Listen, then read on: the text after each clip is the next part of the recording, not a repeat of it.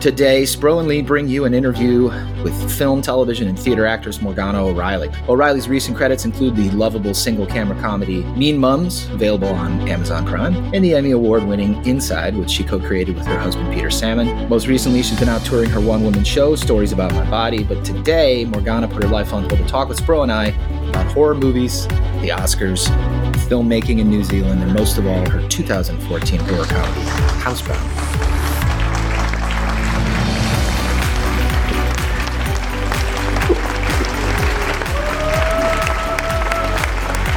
Hello. Hey.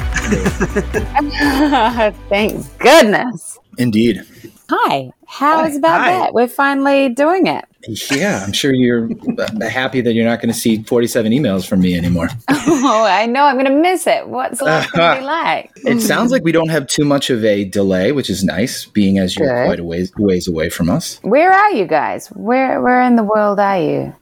Well, we're both from Ohio originally. He still lives there. I got out and moved to the desert. Oh, cool. You are are you in North or South Island? North Island. Yeah, the top of the North Island, pretty much. The top is the biggest city in New Zealand, which is a whopping 1 million people. We are going to ask you about New Zealand and the New Zealand film industry, but it's everything I know about the New Zealand film industry I learned from Peter Jackson and the special features on the Lord of the Rings movies. So great. So if it wasn't for him, I wouldn't know that there was a North and a South Island. So I was working in a coffee shop in New York, and I would quite often get asked about my accent. And one guy was like, "Oh my gosh, I love your accent. Where are you from?" And I was like, "I'm from New Zealand." And he was like, "Oh, I've always wanted to go to Europe." Cool. Too bad he wasn't kidding. That's right. But we are grateful that you carved out a little time for a couple of mediocre dudes with a podcast. Thanks a lot. Hey, don't talk about yourselves like that. It's my pleasure to be here. I'm glad we made this work. Yeah, I'm excited. All right, let's just do some warm-up questions just to get loose. Yeses or nos or any kind of elaboration you want to provide is fine by me. Do you now or have you ever watched the Oscars telecast? You mean like live Oscars? Yeah. Maybe once. Maybe once. So I'm not against it, but I just sort of don't care. Too much. Yeah. I'm getting that vibe from people all around the world. Talk to some folks in Europe too, and they're like, yeah, some people watch it, but they're too embarrassed to talk about that they watched. Oh, right. And it's also at a very strange time of day here. So like some people take time off work to like have a little Oscars party and watch it. I think if I got invited to one of those parties, I'd be like, fuck, if I got invited to any party, I'm there. You know what I mean? But yeah. So I guess that answers my next question, which is, have you ever daydreamed about winning an Oscar? Oh, fuck yes. Oh, okay. All right. Oh, yeah, totally. You mean if I was in the Oscars, absolutely I'd be watching that shit. What was the last movie, old or new, that you saw that just knocked you on your ass? Oh, shit. Well, actually, I just watched that film, The Worst Person Ever. Is that what it was called? Mm-hmm. I really enjoyed that. I don't know if it knocked me on my ass, though. I feel like Midsommar actually knocked me on my ass quite hardcore. And I only just oh, no, you hated it? No, I'm afraid of it because Hereditary fucked me up so bad. Oh, right. Oh, I haven't seen Hereditary. Oh, God. Normally, I like to have a post cup of coffee and talk about a movie with some friends, but after Hereditary, we were doing that, and I was like, let's change the subject. I don't getting anxiety thinking about this. Yes. Also, oh my gosh, have you seen Border? That will fuck you up. Where did you see that? I don't ask questions about where the files come from anymore. Oh, I got you. Do you know what I mean? Wink, wink. Where is it from? It's like Swedish. It's Swedish, yeah. And I won't tell you anything more about it. Just watch it. It is so weird, but it's so brilliant. But it's very strange. So if you're not up for a strange film, don't go there. But holy shit. I think the last one that knocked me on my ass was a New Zealand film called Coming Home in the Dark. Oh, I haven't seen that yet, but my friend's in it, and I know the director as well. I know a lot of people involved in that film. I heard it's really, really violent. Oh, it's a tough hang. She's a very good friend of mine, Miriama McDowell, who's in the film. other friend, Kitty, was saying the other day how she had watched it and she was like, why am I watching this? Why am I watching this happen to my friend? Yes. She must play there's really only one female lead. Yeah, she's the lead actress. Right. I need to see that. Okay. Is New Zealand film, like, is it like a small community? Or not small, but like, does everybody kind of know each other working on projects? Yeah, there's a very little degree of separation, to be honest, across the whole country, whether you're in the film industry or not. But yeah. That sounds nice. Yeah. So it's nice to be able to go, you know, like my niece is always like, who's the most famous person you've ever met? And you go, oh. Well, I know Taika Waititi, and that's pretty cool now. He's really fucking famous. Yeah, he but is. That's just because he's part of the New Zealand film industry. So it's like, yeah, of course, we all know him. So yeah. Did you see anything that has been nominated for an Oscar this year, like West Side Story or King Richard, or I guess you did see The Worst Person in the World. Is that up for best original screenplay? I think it is. Yeah. What is he? What are up for the nominations this year? You've got Kenneth Branagh's Belfast, his little Roma exercise, King Richard, Spencer, the Pablo Larraín film with Kristen Stewart playing Princess Diana. God, I'm blanking. Spro, help me here. Don't Look Up. Oh, yeah. I saw that. Power of the Dog is supposed to win. And Campion is pretty much a shoo-in for Best Director. Yeah, right. Cool. I haven't seen that yet. Damn it. Look, I'm going to admit I'm pretty slack with watching movies. I've got 2 small children. I blame fatigue. But my husband is a filmmaker and is always like, come on, we've got to watch a movie. And I was like, yeah, but we're also in the middle of watching Station 11. Maybe we could just watch another episode of that. Oh, yeah. Or re-watching the same shit over and over again. You're like, I'd rather just luxuriate in this old show I've watched 1,000 times. I love TV. Like, I love the revolution of television at the moment. And I'm not one to blank out on reality shows. As far as I go is RuPaul's Drag Race, because that is my sport that I follow. So like, I'm not like watching Love Island or something like that, but I really love television. And so I'm a bit slack with watching feature films at the moment. Most people are. Maybe do you think there is like a interesting kind of shift in the way that we digest feature films? I know in America, the funding for feature films is private, but here and in a lot of places around the world where you have government funding to make feature films, you still have to apply for funding to make a feature film, you have to have a theatrical release. You have to have a distributor who will do a theatrical release at some point. I kind of feel like with COVID, but also with all the streaming platforms and stuff at the moment, like unless it's a Marvel film or something, you don't necessarily want to go to a movie theater and watch it. Like, is it still allowed to be a film if it doesn't get released in a movie theater to begin with? Do you know what I mean? Steven Spielberg would say no. I know, right? And dude, like, come on. I feel like well, and then he cut a deal with Netflix.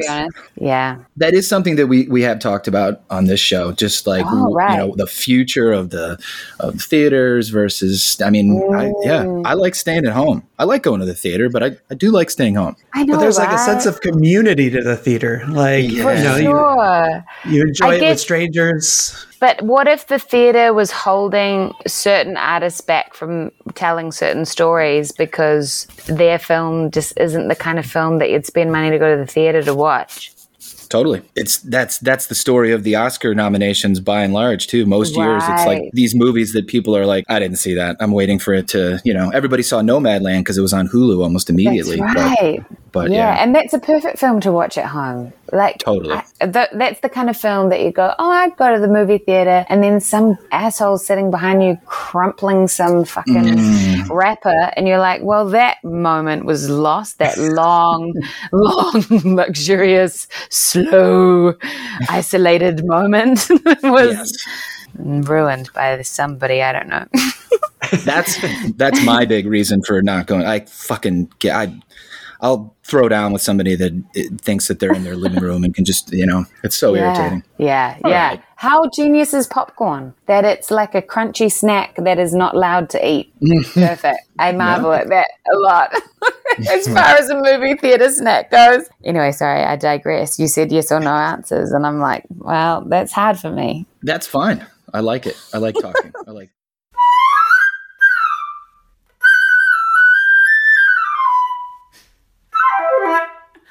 It's so magical. Hey, Did you hear about that audition yet? No. It's been like 3 months. I reckon they gave it to someone else. Oh, damn it, I had such a good feeling about that one. Hey, they're lost, mate. Yeah, I just... Sometimes, Morgs, this acting thing, I just think screw it all. You know, it's a fucking emotional roller coaster. Sure is. I've been thinking. Uh-oh. I'm going to get another job. What? What, like a real job? Yeah. Like a grown-up job? Yeah, one of those. For real? What is real, Morgs? Well, I guess real is... Possessions aren't real.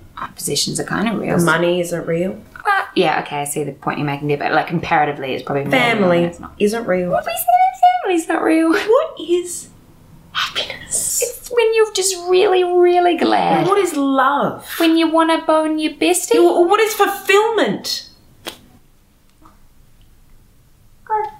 Yeah, you know, you got me there. How about, like most unfunny people, I think I'm funny, which means that I'm kind of quietly jealous of people like you that have undeniable comedy chops. Your delivery, your timing, your range of facial expressions are so fucking funny. I just want to know, is funny something that comes naturally to you, or have you like honed your funny bone? Oh my gosh, that's a really interesting question, because I think that I think comedy is, I think it's natural. I definitely have figured out some things, maybe just about the technique of timing and things like that, but I just genuinely like to make people laugh. My dad's quite a funny person, so I think that was sort of passed through. There's a lot of funny in my family. We could go back to the beginning. How did you get into acting? Well, my mother was a dancer, she's a choreographer. And my father, he was a graphic designer growing up, but he's really got the gift of the gab. He's a great writer. He's really loud and bolshy and funny. And so I often say that I got my mother's love of performing and my father's love of talking. So, that kind of merged together those characteristics, I reckon. But before I wanted to be an actor, I wanted to live in a house truck and travel around. I just wanted to travel everywhere and be a weirdo.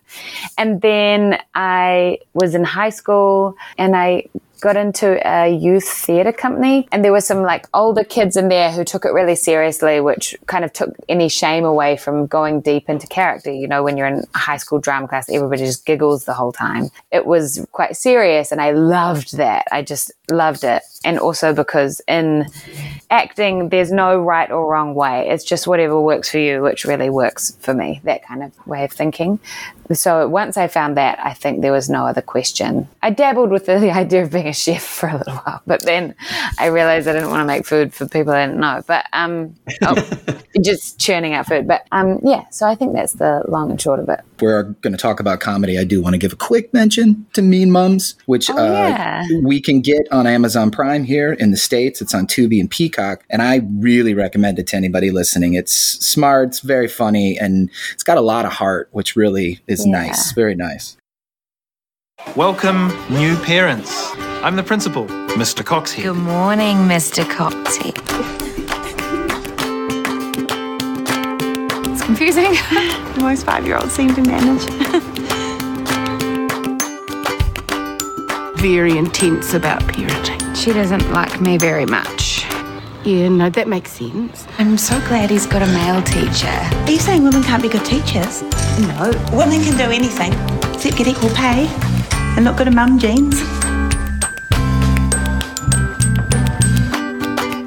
Does everybody just have an absolute blast making that show? Because it totally vibes that way. Yeah, it is really fun. It's really fun and funny. It's very fast. Like in a perfect world, I think we'd have a little bit more time to shoot it and to mess around. But I love those two. My two other leading ladies, Anna Julian and Aroha Rawson, are just awesome. So yeah, it's great. So do you and Anna and Aroha? Aroha, well done, yes. Do you guys get to shape your characters, the personalities and the arcs at all, or is it mostly on the page? I find that the energy is so clear on the page, and that's Amanda Allison's writing. She writes all of those friggin' by herself. Like, you know, it's not like that kind of show in the States, which would have a team of writers. She does that all. So I feel like it's really there on the page. One other question was, I saw somewhere that season 3 was promised for 2021. Is that still coming maybe? I hope so. It's all finished and locked off, and I think that'll be going to air soon. I have been holding myself off from bugging them about it because I know that the network that it goes onto here first up is come under new ownership. So I don't know what their vision is. I just kind of shoot it and then forget about it, and then it all of a sudden is on TV. And I'm like, oh yeah, it's a show then. Yeah. Speaking of mums, you're clearly enjoying motherhood from your Instagram. And by the way, for anybody who is on Insta and is looking for a funny follow, Morgana has got jokes for days on there. So we don't have kids, but do you have? Would you give a parenthood pitch to somebody that doesn't have kids? Oh, like sell you on becoming a parent? If you were, to be honest, if you're questioning, I'm not sure. I would say maybe don't. I think we've gone down the wrong path if we think every single person on the planet needs to couple up and have babies. I just don't think that's what we're supposed to do. I think there is a very underrated and under-celebrated role of the auntie and the uncle. They don't have to be blood related, just adult relationship with your friends' kids. It means the world. And you all, I think most people can think back to an adult relationship that they had growing up with. Maybe it was a friend's parent or an auntie or an uncle that meant a lot and did something for them that a parent couldn't do. So that's what I believe. Bro and Lee should not procreate. I'm writing that down. Well, definitely not together, buddy. Hey, but also We could try. I think that's also a beautiful thing about same-sex couples. They can adopt and things. Like, we're not all supposed to go out and have babies. There's not enough resources. Like, let's help each other have babies. I think that's the moral of my story. It takes a fucking village. And if we're all busy with our own kids, then it's just extra hard. If you want kids, have the kids. But if you're questioning it, then maybe you don't know. Okay.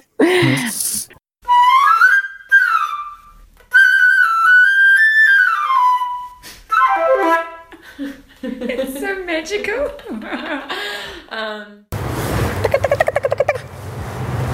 Hey, how's Dave? Babes, he's great. But he had out wants kids. Oh. Yeah, I mean, sure, it's cute and everything, but just between you and me, I don't think I can do it. Really? Yeah, like, I am just getting to the place in my career that I've always wanted, but I'm, like, not quite there yet, you know? Oh, well, you know, I mean, a kid just pauses things. And you can go months on end without being employed and then realize, oh, I could have totally had a kid in that time. No, but I just feel like it would stop everything. You know, we are getting old in actress years, and I just really need this to happen. I can't spell. There is literally nothing else I can do.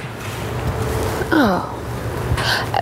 But, you know, a baby puts things into perspective. I mean, you know, like this acting biz, you know, you wouldn't sweat the small stuff so much. Yeah, but not just work, like life, you know? I mean, I like to go out in the evenings when I want to, or just, you know, be creative whenever I want to, or exercise whenever I want to, or like write a poem whenever I want to, or craft pottery whenever I want to. And like, it'd be like I'd have this tiny little thing that we made, but it like crushed my dreams, or like sometimes maybe even my will to live. I just think it would suck, you know? Some of our listeners might not know, and I'm not quite sure on how New Zealand works, but in America, film life, set life, you never know when you're going to be wrapping up for the day. Like it could be an 18-hour slog. Like, how do you manage, I guess, because you're also married to a filmmaker, how do you guys see like the juggle of the personal life versus with the professional life? Great question. We're still figuring that out in a way. And because we're contract workers, essentially, it's still fairly really unpredictable how much work you're going to get in a year. And especially for him, because he's a director. So like, whereas I do a job, something like Mean Mums, like I'm on the whole time, but then other things I might have a bit more downtime. Whereas he, when he works, is just on. And then he comes home and he preps for the next day. You can physically only really do 3-ish jobs a year. Otherwise, it would actually kill you. And then if you're doing it like that, then maybe it's okay. You know, you have a couple of months off between each. That's kind of what you're in it for. The time off. Yeah. Every job is different, to be honest. And every job brings, and from my side of things, a different character, a different dynamic, which, you know, you try to keep out of your personal life, but kind of weirdly bleeds through. So some you just want to be cocooned away from your family and be like, don't talk to me, don't look at me. And so you just got to keep it fluid. I think so, eh? Yeah, it's just so hard to predict. And I think also the minute you try and predict and you go, okay, I think we've got a really good rhythm going here, the next one will be different and it'll fuck you up, or it'll be way easier. And yeah. Did you and Peter meet on set? No, we met in New York, actually. It's funny because you said, you know, does everybody in the New Zealand film industry know each other? And we do kind of, but the crazy thing is that we're both in the same industry, but we had never met until in New York City. I was there at the end of a big world travel trip, staying on a friend's floor, and he had come through with some friends after he'd finished a job in New Zealand, went for a bit of a travel with some friends. So we both met in New York and kind of got to fall in love there, which is an insanely romantic place to fall in love. Came home and have been together ever since. All right, I'm gonna jump on this segue, Spro, because you're talking about husbands, directors. I got to talk about Inside, which I'm willing to bet most of our listeners have never heard of. This is an Emmy Award-winning limited series that you made together with your husband, director Peter Salmon. And I just got done watching episodes 1, 2, and 3, and God damn it. Yeah, I want to know. Oh, yeah. It's so up my street. In short, what would you say this show means to you? Like what it's about? Yeah.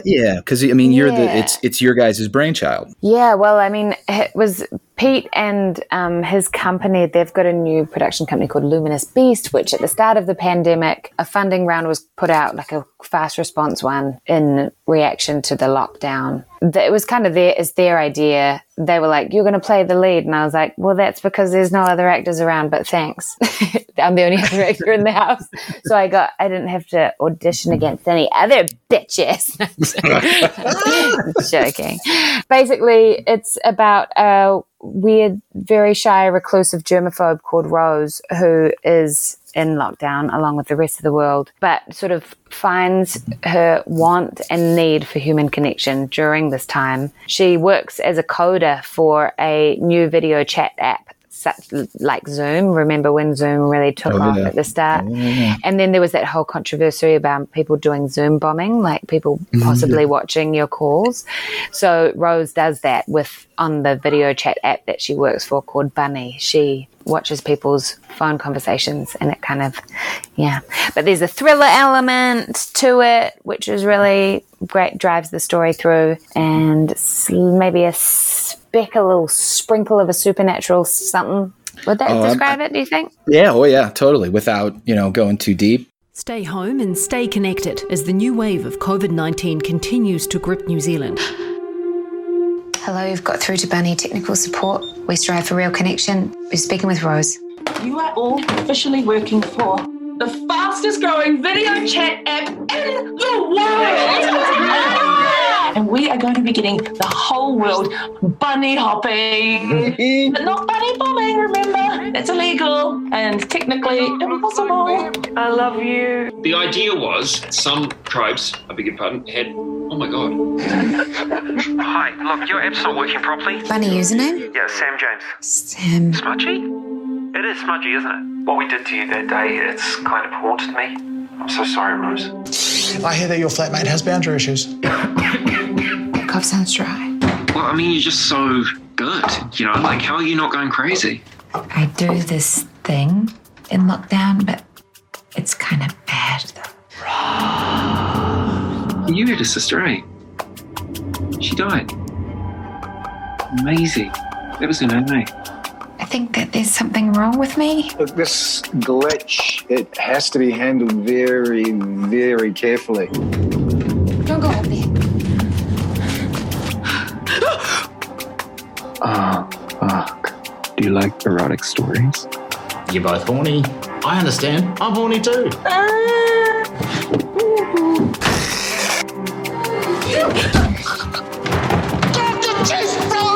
Why are you watching me? You're a murderer. Stay inside with me.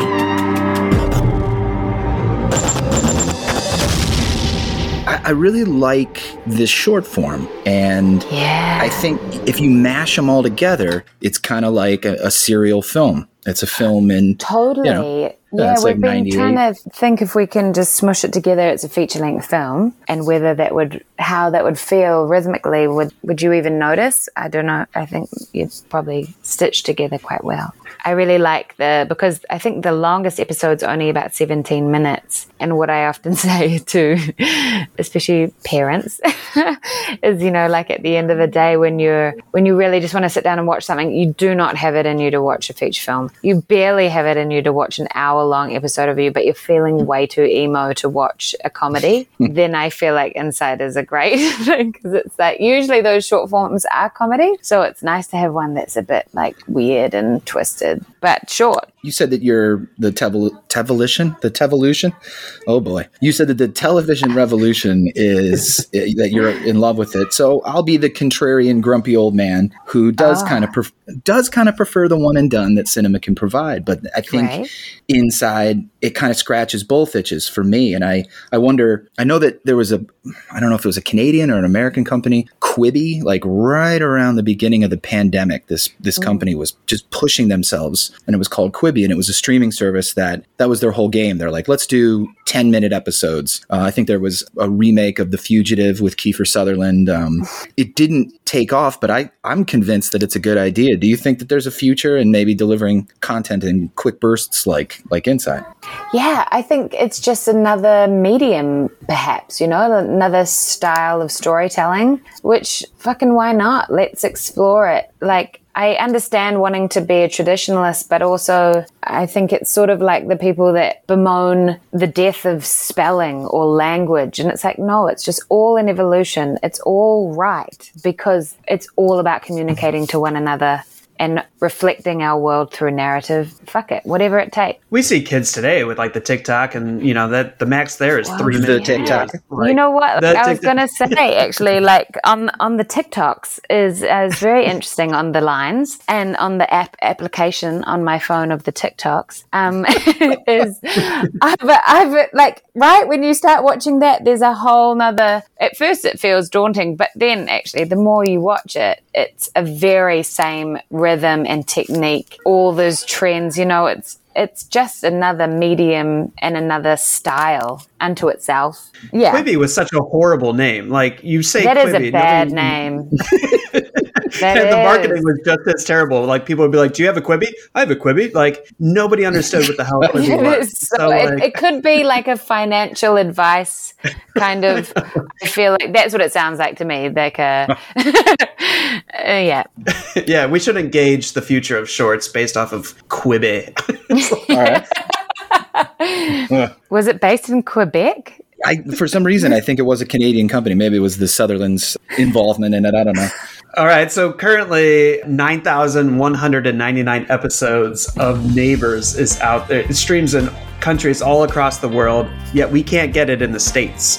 Can you? I thought it was on Hulu. Oh, maybe not. It's even unavailable on Amazon, which is kind of like our overlords right now. So yeah, right. I was able to read plot summaries on how your character came to an end on that show, but can you explain it? Because I think I'm just really blonde and not understanding how I don't understand how you left. No. Classic soap opera situation where it's sort of like, okay, yeah, that makes sense.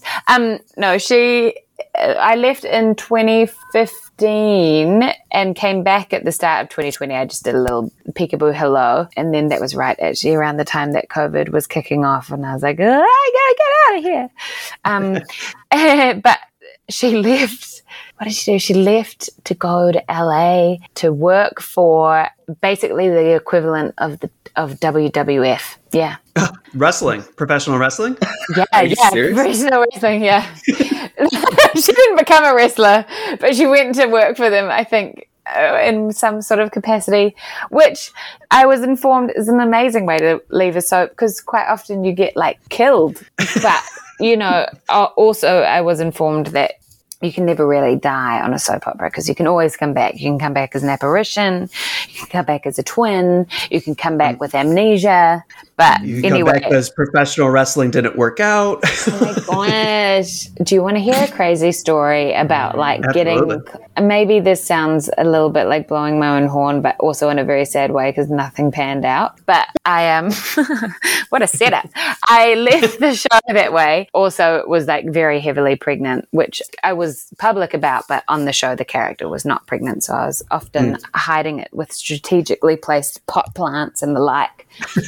But so she left the show to go and do WWF or thereabouts. And then fast forward, I think when my daughter was about 6 months old, we went up to LA to try and hustle some work. And I had a near hit like a year before, right at the start of my pregnancy when nobody knew I was pregnant, on an American pilot written by Jenji Kohan. She writes Orange is the New Black, amongst other things. And I couldn't do it because Neighbours wouldn't let me out of my contract. Anyway, blah, blah, blah, it's fine, no resentment. But then I went up to LA and I contacted that casting agent, said, look, I'm in LA at the moment. If you're around, I'd love to meet you in person. And she said, well, actually, I'm in New York, but can I set you up with a meeting with Jenji Kohan? Then if anything was right for you, she would have met you and it's fine. And I was like, oh my God, okay, sure. Be cool. And so I went in for a meeting with her and her producer. And then they were like, so we are working on this TV series about a group of female wrestlers called Glow. And I was like, what? And so we had this really nice chat. And I went home like, oh my God, it would be so perfect if I left Neighbours to go work for a wrestler. If I went to WWF and then I just got on a show called Glow with Jenji Kohan. Anyway, nothing came of that, so don't worry. That's the end of the story. Shit. But, there was a moment of possible synchronicity that was just chef's kiss. Well, so Neighbours filmed in Australia, right? Yes. I assumed you lived there. Well, how often do New Zealanders and Australians travel to and from the islands to make films, would you say? I think it doesn't happen as much as I feel like it could and should. But we lived in Australia for 8 years. We lived in Sydney for 3 years. And then when I got Neighbours, we moved to Melbourne and ended up staying there for 5 years. We had both of our babies there. And then we moved back to New Zealand just for some more family support. Like I said before, it takes a village. And we moved back at the end of 2019, which was sort of a fortuitous moment to move. Mm-hmm. Yeah. And then I went back at the beginning of 2020 for 3 weeks on Neighbours. And it was over that time that we were like, there's this virus going around. Oh, shit. Is that when you guys started working on Inside? Yeah, and then came back from that, yeah. And we actually, the house that we shot Inside in is our house, and we moved into it on the first day of that lockdown. And then I think we did 3 weeks or 2 weeks maybe, of Pete in the other room on Zoom with the other writers, creating the idea, and me keeping 2 kids out of that room, which was really hard. And then they put it in for the funding. And then I remember us both sitting on the couch going, holy shit, if we get this money, how are we going to make it? We're going to have to film at night when there's when the kids are asleep. Anyway, we were able to film. The alert levels came down a bit by the time we shot. But I feel like I'm going backwards with this question, but I'm intrigued. You apply for funding to the government for your film, and then it's kind of like getting a grant. Yes, exactly. Yeah. There's a film commission, the New Zealand Film Commission, which funds. Yeah, that's what their job is. When you apply for funding, just in case any of our listeners are I'm a filmmaker and I want to rock this. What's the application process like? Do you have to explain what your film is about, or what audience you're trying to reach, or how does that work? Oh yeah, it's pretty intense, especially for a feature film. I'm just learning about it now because we're hoping to put in for funding in the next month or so. But you need to obviously have a script. This is for production funding. You can apply for development funding, but for production funding, obviously there's got to be a script that is 97% ready to go. There's got to be New Zealand and international distributors and sales agents signed up or interested, and possibly a little percentage of your own private equity from coming from somewhere. Yeah, there's heaps. It's big. For a measly $1.2 million or something like that. It's a lot. Yeah. It's like, oh, fucking hell. Give it. Just give it. I promise I'll make something. It might be shitty, but just, please. Yeah. Are you putting up any collateral or whatnot? Like if the film doesn't do well, or? No, so that's good. Like I can see why they do it. Like they've got a little amount of money that is public money, and it needs to be shared around, and they need to make sure that everybody who wants it is gonna make something of substance, and even better if it is not complete shit. So, yeah, up here we have to like beg, borrow, and steal from family, friends, and the mafia. Right, totally. And like just chat up millionaires and be like, hey, you get to talk about it at parties, right? Like you get to be an EP. You want to be EP? Yeah. Promise you 10%. I promise you 10%. Oh my God, totally. It's such a weird, So I'm sure there's pros and cons to each situation. You have to really, really hone your idea. You have to have it really cemented, and you have to be able to communicate it to get the funding. But I guess you do when you're big borrowing and stealing. What about somebody that just robs banks to make feature films? It's like Point Break, but with filmmakers. That would be a funny ass fucking movie. I would watch that. You'd watch it, yeah, totally. Good. Couple of independent filmmakers that just go on a bank robbery spree and then go off to make the movie. Well, they should film themselves robbing the banks, and they're raising money for distribution. That's how. That's great. And nobody can really tell if it's real life or not. They're like, God, it's amazing. You can have that. I think you thought of it, though. So, Hey, look, whoever writes it first gets it, as far as I'm concerned. Go for it.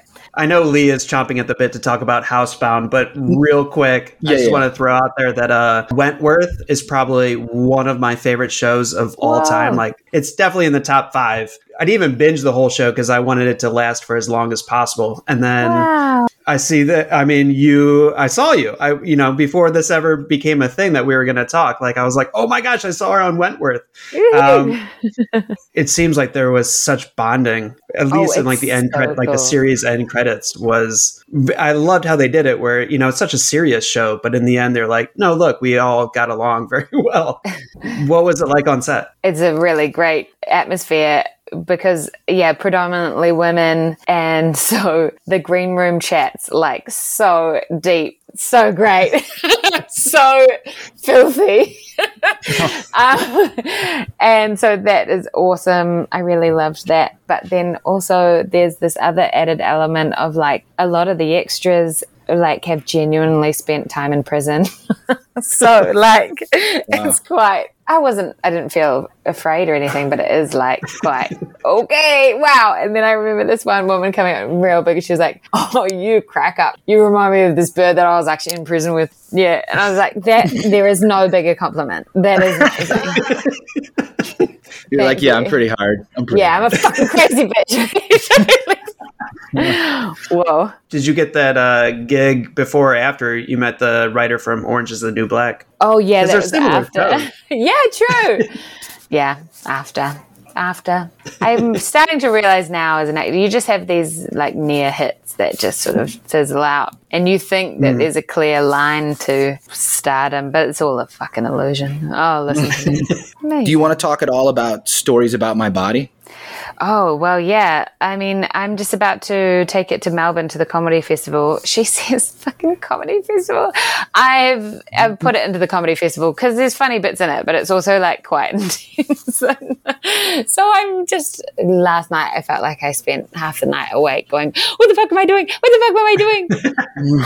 It seems like it came directly from your heart and your experiences with body image. And I think everybody struggles with that to some degree. Yeah, so that's been a really nice space to talk about that. Essentially, I made the show that I wanted to see. And also, I made a show that makes you feel something. I'd been seeing a lot of theatre, and I love theatre, and a lot of the stuff I was like, yeah, that's great. I really enjoyed that. But that was like the extent of my feeling toward it. I was like, I want something that moves me. Even if it just made me annoyed, I'd buy that. So the show is full of laughs and full of heart. But I also talk about my birth stories, and baby, I show my birth video. So you see some whole site. So it's bold, and I hope people like it.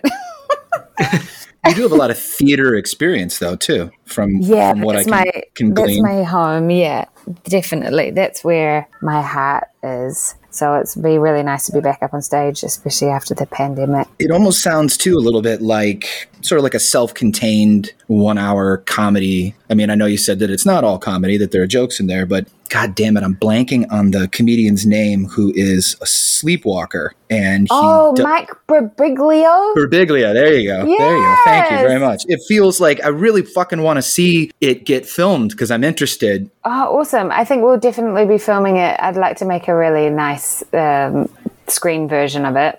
I feel as well, like I was sort of consoling myself this morning, I feel like it's kind of in that realm of Hannah Gadsby's Nanette, which it's not stand-up. This show is not stand-up. It's storytelling, but it goes to some deep, dark places at the same time as being able to offer some laughs. That's so vulnerable, too, that you're doing that completely alone on stage, too. Oh, my God, I know. Like, what the fuck? I just recently went to Australia for some work, came back, and on the plane, I watched 100-Foot Wave, which is about Garrett McNamara surfing those giant monster waves in Nazaré in Portugal. And I was like, oh my God, that's amazing. That's such an extreme thing to do. But I think something like this is kind of my version of that.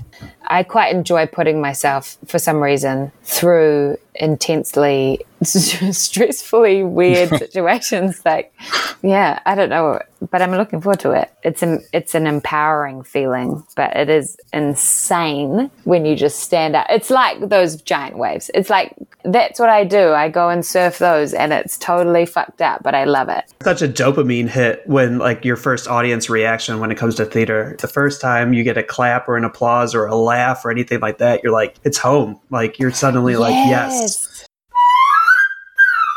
Now hear this. If you've never seen Housebound, be forewarned. The conversation is about to tread into spoilery territory from here on out. So if you don't like the sound of that, you may still be able to find Housebound streaming for free on Tubi. Not only is it a great movie, it's a great mystery, and one of those movies I wish I could wipe from my memory so I could enjoy it again for the first time. And as someone who had the movie spoiled by Lee, I can completely agree with the sentiment.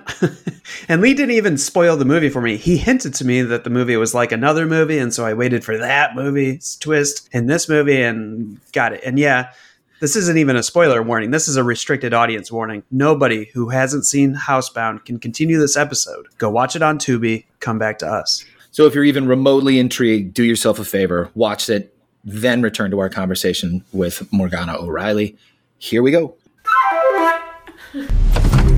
Your client has been through a number of these treatment programs in the past, and the results have been less than spectacular. Miss Bucknell is in need of stability. I'm therefore ordering an urgent report into the suitability of her mother's house for a sentence of 8 months home detention. Gosh, that's high-tech, isn't it? Aren't you lucky, Kylie, having all that fancy technology on your foot? Nice being back home. Some things have happened since I've been here. Things I can't explain.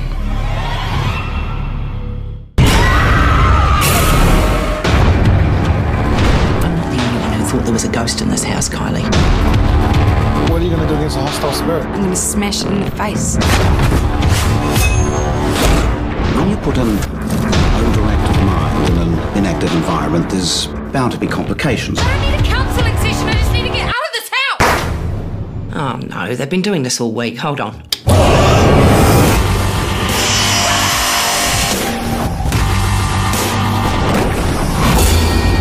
a spirit that lives in this house. What is your business here?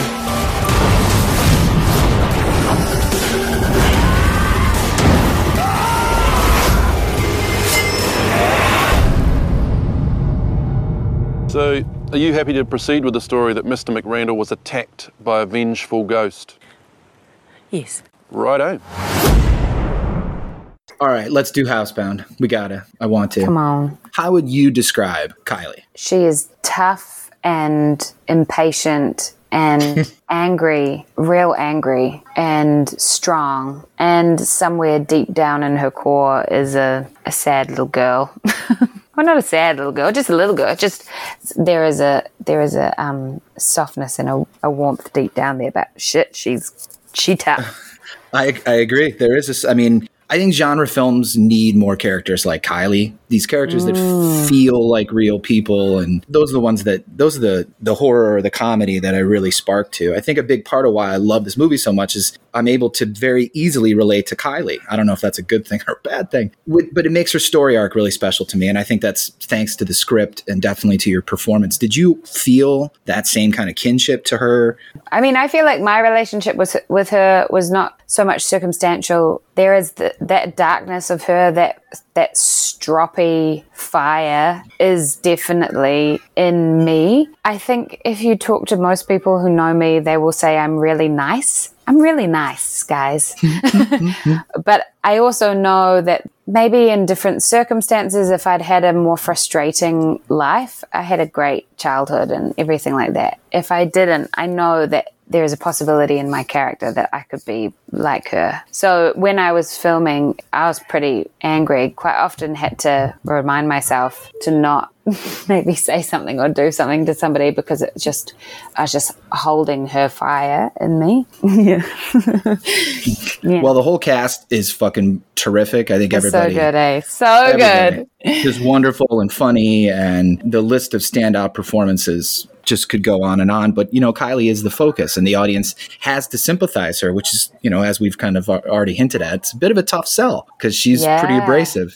She's the engine that drives the whole mystery. She's the character we want to see. We want to see that, that unresolved anger get fixed. But it puts a big fat fucking spotlight on you to play that role. Did you feel like a weight to carry that at all? Did it worry you? No, I mean, I don't know how much you know about the making of the film, but it was a really long process. I think we shot for about 2 years on and off. We tried to shoot it in 4 weeks first up. Did not even, maybe half we got through because I don't know the reasons exactly. It was sort of figuring itself out. Also, sometimes maybe one can be tricked into thinking that something set in one house will be easier to shoot. But all those big action sequences, any sequence which goes fast usually takes a really long time to shoot because you have to shoot all the tiny little components. Gerard, the filmmaker, bless him, is a total perfectionist, and we would do 20 takes, which I really enjoy, to be honest, but I've never seen a boom operator so exhausted. So there wasn't time to kind of think about that. Also, in terms of where I was at, especially then with my career, and even still now, like there's a really small handful of actors who get to really choose the jobs they do and deliberate carefully over what they want to choose. The rest of us, you get a job and you're like, great, I'll do the job because I need a job. So I quite often get asked, like, why did you choose to do that role? I was like, because they told me, gave it to me. And I was like, fuck you, don't do anything. When we're young, we tend to open arm these things and not really think about. So I really enjoyed playing that character. And then it was probably like, I think we were probably about 2/3 through filming, and it was a challenging shoot, guys. I'm not gonna lie, it was really hard. The budget was so low, so some days there's nothing to keep you warm when you're shooting in fucking sleet. And by the end of shoot, all of our my costumes were literally just in a black plastic rubbish bag covered in fake blood, like that. They hadn't been washed in 2 years because we couldn't afford a costume person. It was real. It was real, guys. It was raw. But I remember, probably about 2/3 of the way through shooting, and then Gerard was starting to show us like edits of what he had been putting together. And I was going to ask you that. Oh, shit. Yeah. This is a good film. Oh, yeah. I mean, the budget may have been low, but everything is on screen. Well, without gushing too much, you managed to be very endearing. And, there's a couple of really heartfelt scenes in this movie that sneak up on you. The tap dance scene, obviously I don't want to spoil anything, but when we start to learn a little bit about how Kylie first left her parents' house, I got to say this because my wife and my brother and I everybody I try to show Housebound to, I try to bust out the do they and my wife and I still, every time if we don't want to do something, we'll go nah.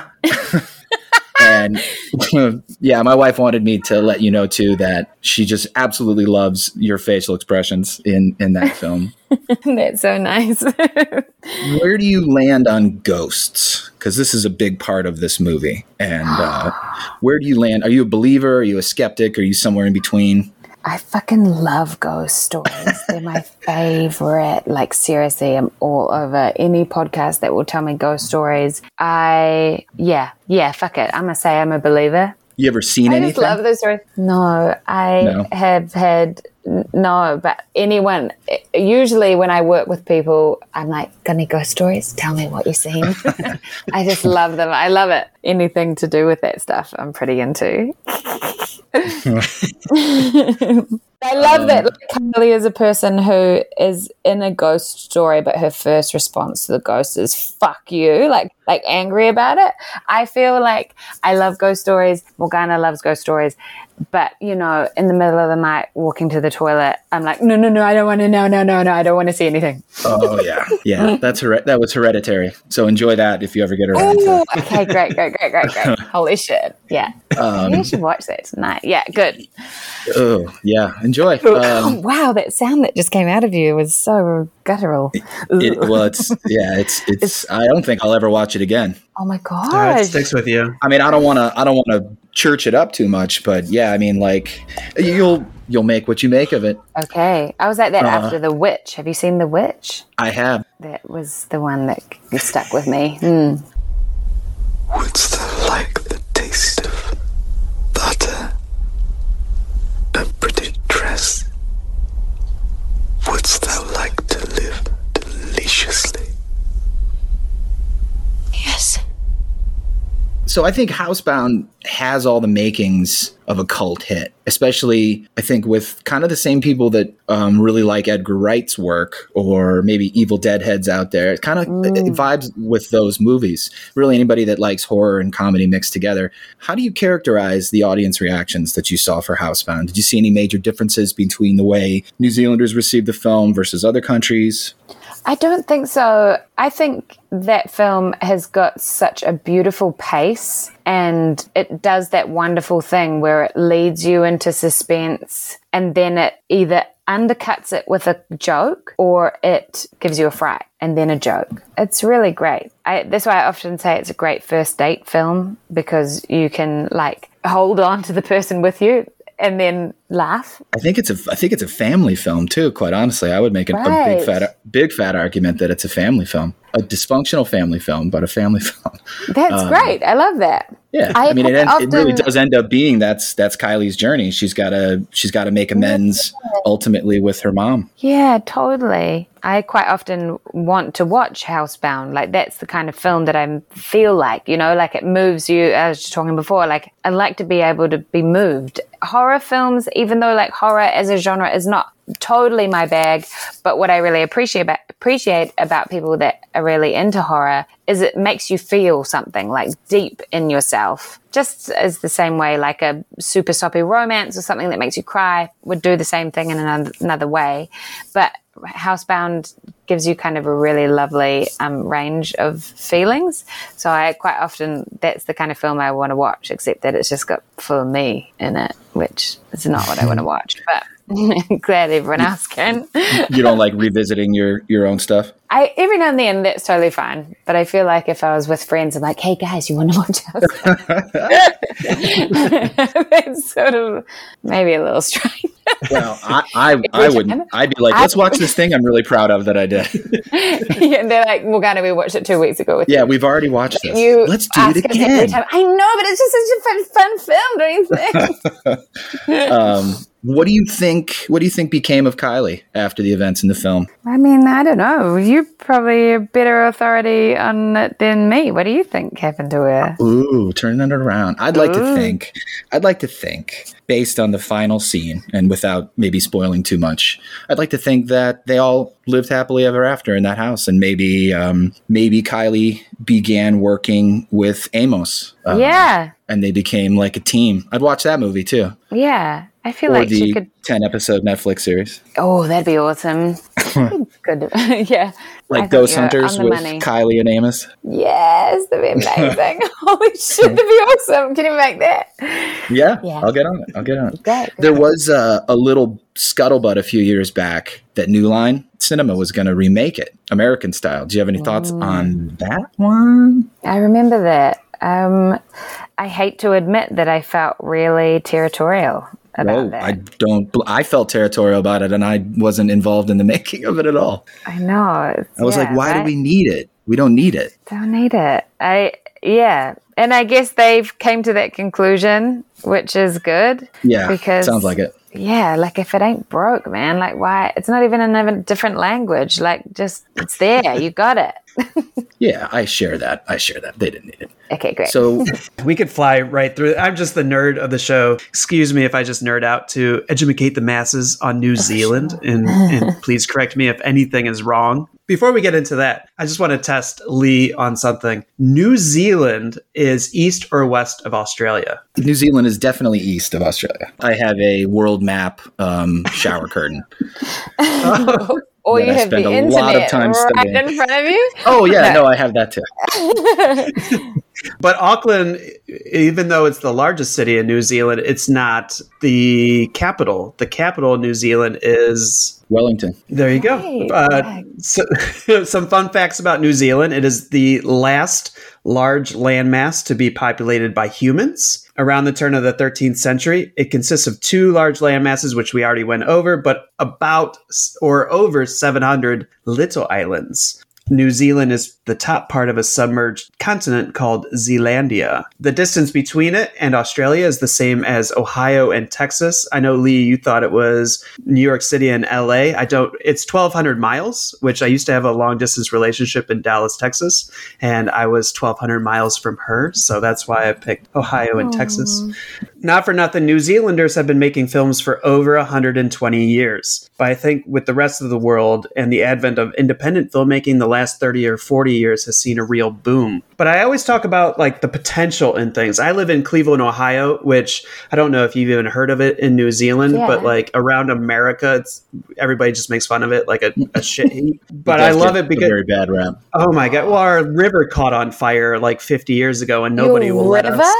Your river caught on fire. Yeah, it was so polluted that it did catch fire. I mean, yes, that happened. But because of the river catching on fire, we created the Environmental Protection Agency, which, obviously doing a bang up job with the world and climate change. But this could be my worst flaw, believing in the potential of things. But I fall in love with it more so than any physical or actual qualities. With this in mind, what would you love to see happen for the New Zealand film industry? Oh, great. Well, I think you're making a lovely metaphor about, from adversity and the restrictions that are before you, you can rise out of it with something really special. And I think the New Zealand film industry has done and hopefully can continue to do a similar thing. We're a small country and we're unsure of our own ability. We often question it. There's this really annoying thing where if especially America or somewhere overseas likes our art, then all of a sudden we're like, oh my gosh, it is quite good. But we can be pretty harsh on ourselves. I would love to see the New Zealand film industry really stand up for itself more and more and just make more, not trying too hard to make the next Housebound or Hunt for the Wilder People or something. Just keep diversifying its voice and just keep talking, because the idea of making films or being on stage kind of goes against our internal narrative of not making too much noise. It's called we refer to it as the tall poppy syndrome down here. We don't like people who show off, and I think we should be just making more and more and more and more and more. It's like the opposite of us. Well, look, I think everyone just, you can't tell people not to make art. You can implore audiences, encourage them to diversify their tastes. Yeah, I think also I want to add down here that the New Zealand film industry should not be confused with the American film industry that shoots down here. Because sometimes people are like, the industry is booming down here. And it's like, well, yeah, there's lots of people who have come down here to work, to film here and use crew and things like that, which is great. But that's not our story that is being told. So don't get it twisted. On that note, what would you say is your favorite New Zealand film? God, just this kind of question is very hard, no matter what. Or mixed top 3 things to recommend for the Americans. Wow, there's this film called Housebound, which is really good. I love Eagle versus Shark. I think that's one of my favorite New Zealand films. Ruby and Rata is a beautiful New Zealand film. Fucking Once We're Warriors is an amazing film. It's really hard hitting, but it's a classic for a reason. I genuinely love The Whale Rider. Yeah, what happened to that girl? She's still around. She's in New York. She's doing New York, NCIS New York, I do believe. Keisha has just had a baby. That's on her Instagram, so I think I'm allowed to say that. Yeah, she's cool. She done good. So the last thing I have is the that piano. Come on. Theater or film, either or. Is there a dream role of yours? A dream project? Look, I've got my eye on Lady Macbeth. I really look forward to playing that role at some point, whether that's on stage or screen, I don't know. Maybe 10 years off from that role. And yeah, apart from that, no, I'd like to keep trying to define what it means to me to be an artist between both of those mediums. Yeah, that's all. You're already on record saying that horror isn't your cup of tea, and I get that. So what are a few of your favorite film genres? Look, don't get me wrong. I love horror every now and then. But I know from doing Housebound, there's a lot of horror buffs that engage with me, and that's awesome. So I can't say that I'm a horror buff. That's all. My favorite genres are really eclectic, I reckon. And if it's got heart in some way, if it's trying to talk about something bigger than itself, if it has one foot in a weird puddle, I'm really into that. Anything slightly off center, I really love. Yeah. Well, why is it, do you think, that the Academy Awards so rarely rewards genre films like horror or comedy or science fiction? I'm thinking when Return of the King swept the Oscars, it was a rarity because it was this fantasy movie. I mean, Jackson even says, thanks for seeing past all the wizards and the goblins and shit. Why do you think it's kind of always just the same sort of important dramas that always end up getting the Academy Awards, and never the Housebounds or the Nice Guys or, God forbid, Blade Runner? I don't know. There's a whole political undertone, right, with the Oscars that I don't know enough about. You have to submit your shit that costs a lot of money and things like that. So there's that. But then also trying to quantify art, that's hard. And I can see why, because it happens across the board, even something like Mean Mums, where I think the craftsmanship that goes into making a show like that is so high, but because it has a light, frivolous energy, it emits the idea that it hasn't had the same gravitas of artistic weight that's been put into a drama. Right. So I think it's the way that which is bullshit. It's bullshit, but it's the way that we perceive it when we've been asked to quantify it, right? So maybe something that is fantastical or genre or comedy, maybe we deem them to be of less gravitas because they're just not as serious. Is it maybe straight up is that just that? The more serious it is, then the more heart's gone into it, which is not or true.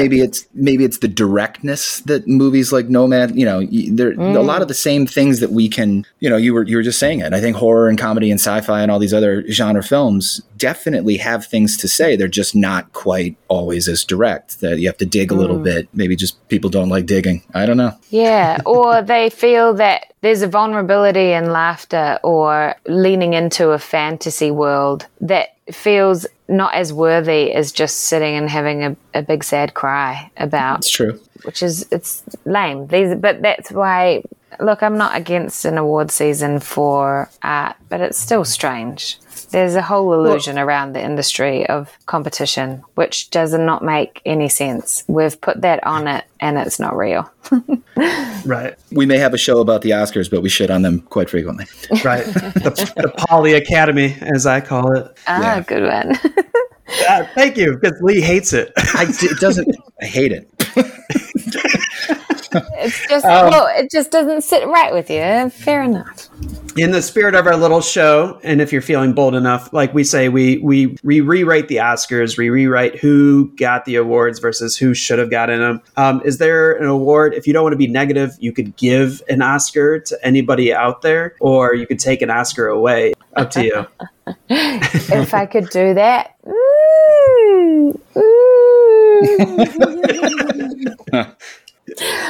I would totally give an Oscar to Housebound. I think that you're right. The film is a cult hit, and that's like really cool. It's cool, but also I can't help but sometimes wish that it had been given the same round of applause from a wider group. I think it really deserves it.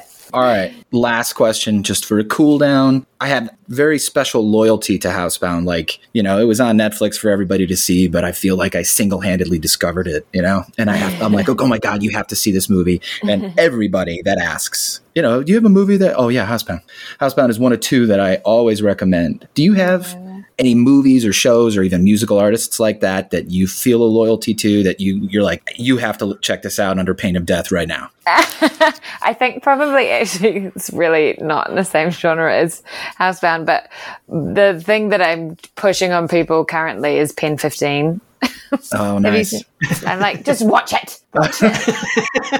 And only once you've watched it that we can talk again. People suggest that one to me all the time. So now I have to. No. Yes. No, I suck at watching TV. It's such a commitment. Ah, yeah. Well, what I love about the new style of TV is that maybe there's 1-2 series, you know, that's all. You don't have to watch fucking how many episodes of Neighbours that you now have to go watch because 9,199. Like, yeah, I love limited series are amazing. Pen 15, 2 seasons and amazing. Okay. Fleabag. Come on. I was just going to say Fleabag. That is one that another friend recommended, which I actually started. So fuck you. You haven't watched Fleabag? Get out. No, I'm in the middle of it. Great. That's great. All right. Okay. God damn, Morgana, thank you so much for coming in and chatting with us. And it was my pleasure. Thank you so much. It was really fun. It was great. You guys did your homework. Wow. Spro and I want to thank Morgana O'Reilly one more time and remind you all that Housebound is streaming now for free on Tubi. Mean Mums, you can see on Amazon Prime, and look out around New Zealand and Australia for her one-woman show, Stories About My Body.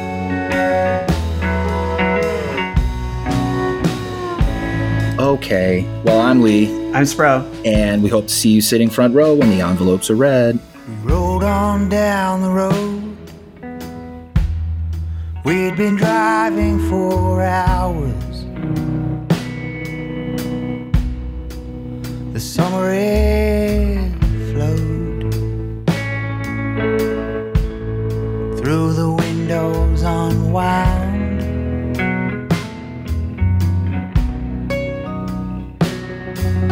The radio was on. It was playing Neil Diamond. Then a late night Queen show. Then nothing at all.